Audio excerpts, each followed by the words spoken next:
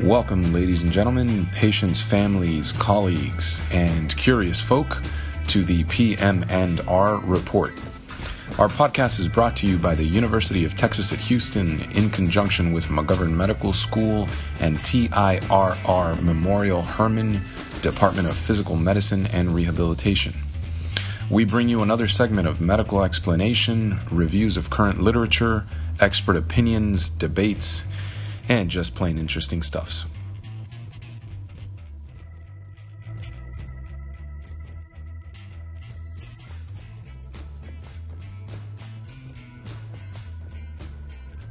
Well, my name is Saleh Sheikh. I'm a PGY3 in the UT PM&R department. I'm here with two members from the Shirley Ryan Ability Lab. I'm going to let them introduce themselves and also ask them what their favorite thing to eat in Chicago is. Go right ahead.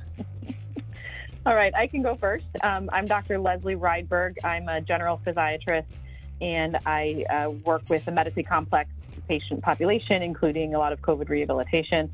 And obviously, my favorite Chicago-style food is pizza. And I do love the deep dish, but I also love the thin crust. So I'm not that picky, really. Any pizza is good pizza. Very good. And I'm Prakash Jayabalan. I'm the director of clinical musculoskeletal research at the Shirley Ryan Ability Lab, and I'm a clinician scientist. Absolutely the same as Dr. Rydberg. I am pizza, but I'm not a fan of deep dish. Actually, I like thin crust. So thin crust from Lou Malnati's. No, I don't get any money from them. I promise. Very good. Very good. I am quite fond of the city of Chicago. I do like the deep dish pizza. I'm also fond of a good Portillo's sandwich. Oh, yes. Yeah. Absolutely.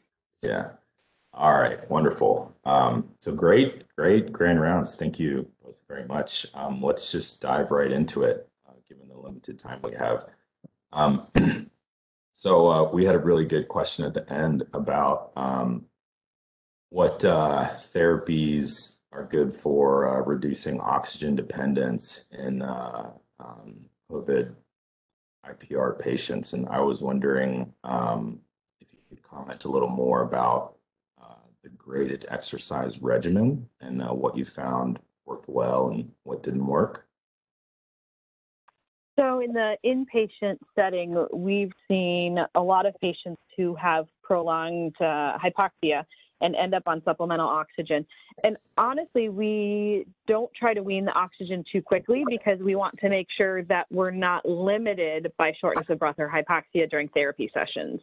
So we'll actually turn up the oxygen to allow our patients to exercise at the highest possible capacity. But we keep a very close eye on what their oxygen needs are, because if we can get our patients off of oxygen before discharge, I think that's really helpful.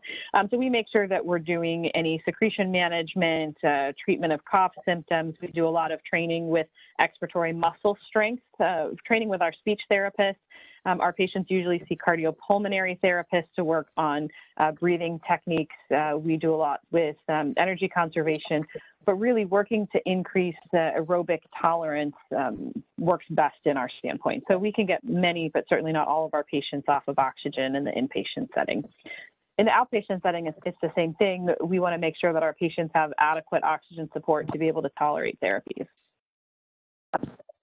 Very good. Very good. Thank you. And I saw you said that antitussives don't work for COVID cough. You had to use opiates to allow them to sleep and participate in therapies. When you finally decided to wean them, did you find that the cough was better and went away? So I honestly try to avoid opioids whenever possible, but I've tried all the classic cough suppressants, cough inducers, and our patients like to have them available because they feel like they're doing something. But in my personal experience, none of it really helped with their cough. In a few very severe cases where patients couldn't sleep through the night, we did try opioids, and it did seem to help the best. But I'm certainly not going to advocate for using opioids to treat cough in the vast majority of our patients. Okay, very good, very good. All right, this next question is kind of from a resident standpoint. So what would you say are some of the biggest don't miss diagnoses from COVID rehab patients? And this is for both the inpatient and the outpatient setting. So, over and above the normal medical don't miss diagnoses. I know in some inpatient rehab settings, we can't monitor, D-dimers every day, especially in the clinic. So I wanted to ask the both of you in both settings, what you would say are, things that you absolutely cannot miss. I think in the inpatient setting, the risk of DVT and PE is the biggest. So absolutely look at the D-dimers and what their anticoagulation plan is, and keep a close eye out for any symptoms that might make you think of that. Big picture in rehab, I always talk to my residents about why is the patient in rehab? What are their impairments and why do they really need to be here? And so it's really easy to say, oh, well, they have deconditioning, they have respiratory dysfunction. But I really encourage them to do a very thorough neuromuscular physical exam, especially in this post-COVID patient population, because many times they do not come over carrying a diagnosis of critical illness myopathy. They do not come over with a diagnosis of a ulnar neuropathy or fibular neuropathy. We are making those diagnoses in rehab. And so being able to identify those diagnoses really helps us in counseling patients, in helping with prognosis for those patients, for setting appropriate rehab lengths of stay, because we're treating neurologic complications and not just medical complications. Okay, very good. And I would just add from the outpatient side, I'm an outpatient MSK doc, as I mentioned, and one of the things that we're seeing is actually a lot of people having exacerbation of joint disease. We're not sure whether that's and the challenge is whether that's a long COVID phenomena, whether it's a physical inactivity phenomenon, whether it's related to inflammation.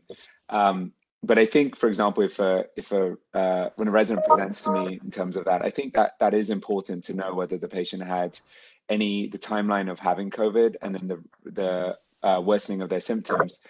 We don't know the importance of that, but I think it's still an important thing to document. Okay, very good. Thank you. Dr. Jayabalan, so you said you're an outpatient, mostly physician. So after our COVID rehab patients leave inpatient rehabilitation and you see them in clinic, what would you say are some of the biggest issues that they face that you've found are most common issues and also most common treatments that are specific to this population? Well, yeah, and I think actually Dr. Rydberg probably sees even more of the post-COVID patients than I do, but I would say in my practice, I'd say that the one that I've seen a lot of is the brain fog that a lot of the patients complain of. So this is some cognitive dysfunction. I see at Bayside a lot of concussion patients, and so this is pre-COVID, and some of their presentations are just so similar to concussion patients. I've seen a few post-COVID, long COVID patients, and they're complaining of sort of cognitive dysfunction. There's definitely exacerbation of affective issues such as depression and anxiety as a result. And then that impacts sometimes their overall general function in terms of joint disease and other things. So so those are some of the things that I see. I'm sure Dr. Rydberg probably sees more of the sort of general rehab type patients and then their transition into outpatient care. So she may be able to comment on that. Mm-hmm. I agree that the brain fog is huge. And so looking at them from a post-concussion kind of protocol can be very, very useful. In my practice, I see a lot of fatigue and activity intolerance. And so how can we get people back to, when I say activity intolerance, I'm really talking about activities of daily living, functioning within their job. I'm not talking about higher level athletics here. I'm talking about being able to get through a regular work day. And so a lot of it is kind of looking at the big picture. How can we address fatigue? How can we get them to gradually increase their exercise? I have one woman who's been pretty successful because she walks every day, and she started walking 5 minutes a day, 5 minutes, and she then increased it to 6 minutes. And then she increased it to 7 minutes. And it's a very gradual increase. And she could really tell when she was pushing herself too fast. So really, a very clearly gradual increase has worked the best so far. Would you say that these issues that you see in clinic are also some of the same barriers to fully reintegrating into the community? Absolutely. So I definitely have patients who are unable to work as a result of their symptoms, and I have patients who are back at work, despite their symptoms, and it leads to kind of a whole host of issues, including, the inability to sleep, which worsens the fatigue, and then the brain fog, which means it's harder to get through work because you're trying to manage the cognitive load of a, potentially high-powered job, which then makes you more fatigued, which then means you need more sleep, but then you're unable to sleep because of the anxiety, and that you're not exercising because you can't tolerate it. And so it really is this big spiral, unfortunately. And so how can you break that cycle? And so it requires a lot of support. And Sarah, to piggyback on what Dr. Rydberg just said, I think one of the things we did a focus group actually of like individuals who had COVID on the inpatient side and then transitioned into the community as part of a grant submission. And what we found was that the issues were not just pertaining to physical. A lot of it was related to cognitive, being able to go back to work. And a lot of the work environments were very concerned about someone having a COVID diagnosis, particularly in the early stages, and then coming back to work. There were also some issues with discrimination in families. Families didn't want individuals who had COVID at family events, despite even wearing masks, etc. And then there's a lot of the individuals, as you know, that had some of the critical illness type issues that are struggling to get back to work. So, but I would say that the biggest thing from that focus group that I took away was actually, we did a couple of them, and it was the affective component and the cognitive issues that seemed to be predominate in a lot of these patients in being able to reintegrate into the community. Mm-hmm. Yeah, very interesting. There are a lot of social barriers at play. Are there any special programs that are being created to help these patients reintegrate into the community? For example, I know the multidisciplinary clinics are topping out long COVID, post-COVID. Does that include, PTOT speech and maybe new programs, work integration programs? I think an ideal post-COVID clinic includes PM&R physicians, potentially pulmonary physicians, physical therapy, occupational therapy, speech therapy, psych support, obviously, and vocational rehabilitation. Again, that is kind of a dream clinic, and I'm sure there are even more members of the team who would be useful, including respiratory therapy, dietitian, things like that. But I do think it really highlights the fact that it really does take a village to treat this kind of patient population. The other thing in the non-medical realm is actually a lot of organizations, disability organizations in particular. We work with an organization called Access Living in Chicago, and they have seen like significant upticks in the number of individuals with disabilities living in Chicago because of COVID. And I think, as I presented, one of the things was this discrepancy in terms of diversity in terms of our patient population. So having access to care in the community was a big challenge, even on the once that and some of this focus groups sort of bore that out, that individuals from certain ethnicities were not getting, or certain insurance status were not getting the treatment that they needed. And so a lot of organizations, particularly in the Chicagoland area, and I'm sure in Texas as well, are providing that support. So, and I think that that's one of the challenges, is that we see a lot of the inpatients, but we don't see people in their everyday life. And I think giving them access is really, really important as well. And one other thing that I've seen that's been really unique in this situation is that there have been these large groups of virtual online patient support groups with thousands of members for the post-COVID population. And these groups have actually banded together to become patient advocacy groups.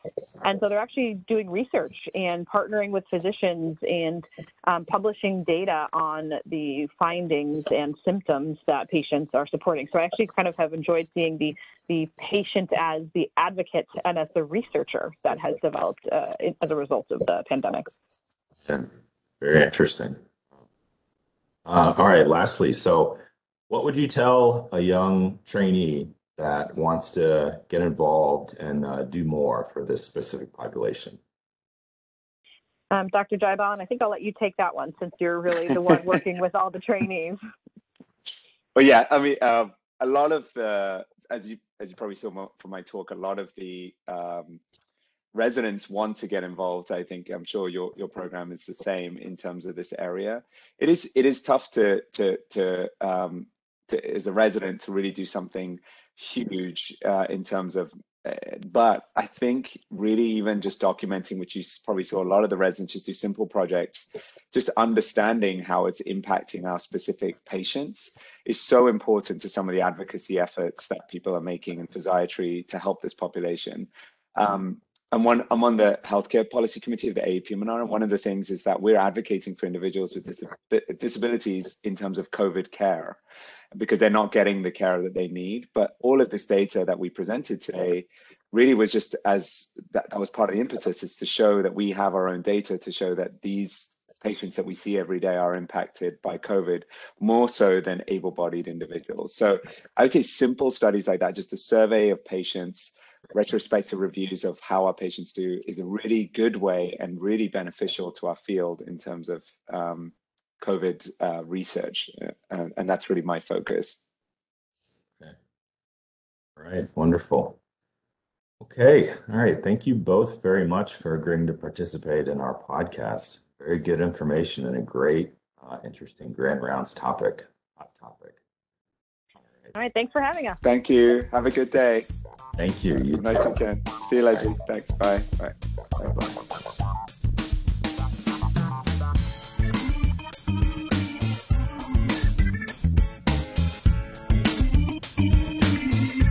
I would like to make it clear that we make every effort to broadcast correct information. We will double-check facts and assertions, but we do ask our listeners to realize that medicine is a constantly changing science and an art. One physician may have an entirely different way of doing things from another, and any views expressed are solely those of the person expressing them. We welcome any comments, suggestions, and correction of errors. We do not accept any money, services, or sponsorship otherwise from pharmaceutical, supplement, or device companies. By listening to this podcast or reading this blog, you agree not to use this podcast or blog as medical advice to treat any medical condition in either yourself or others, including but not limited to patients that you may be treating.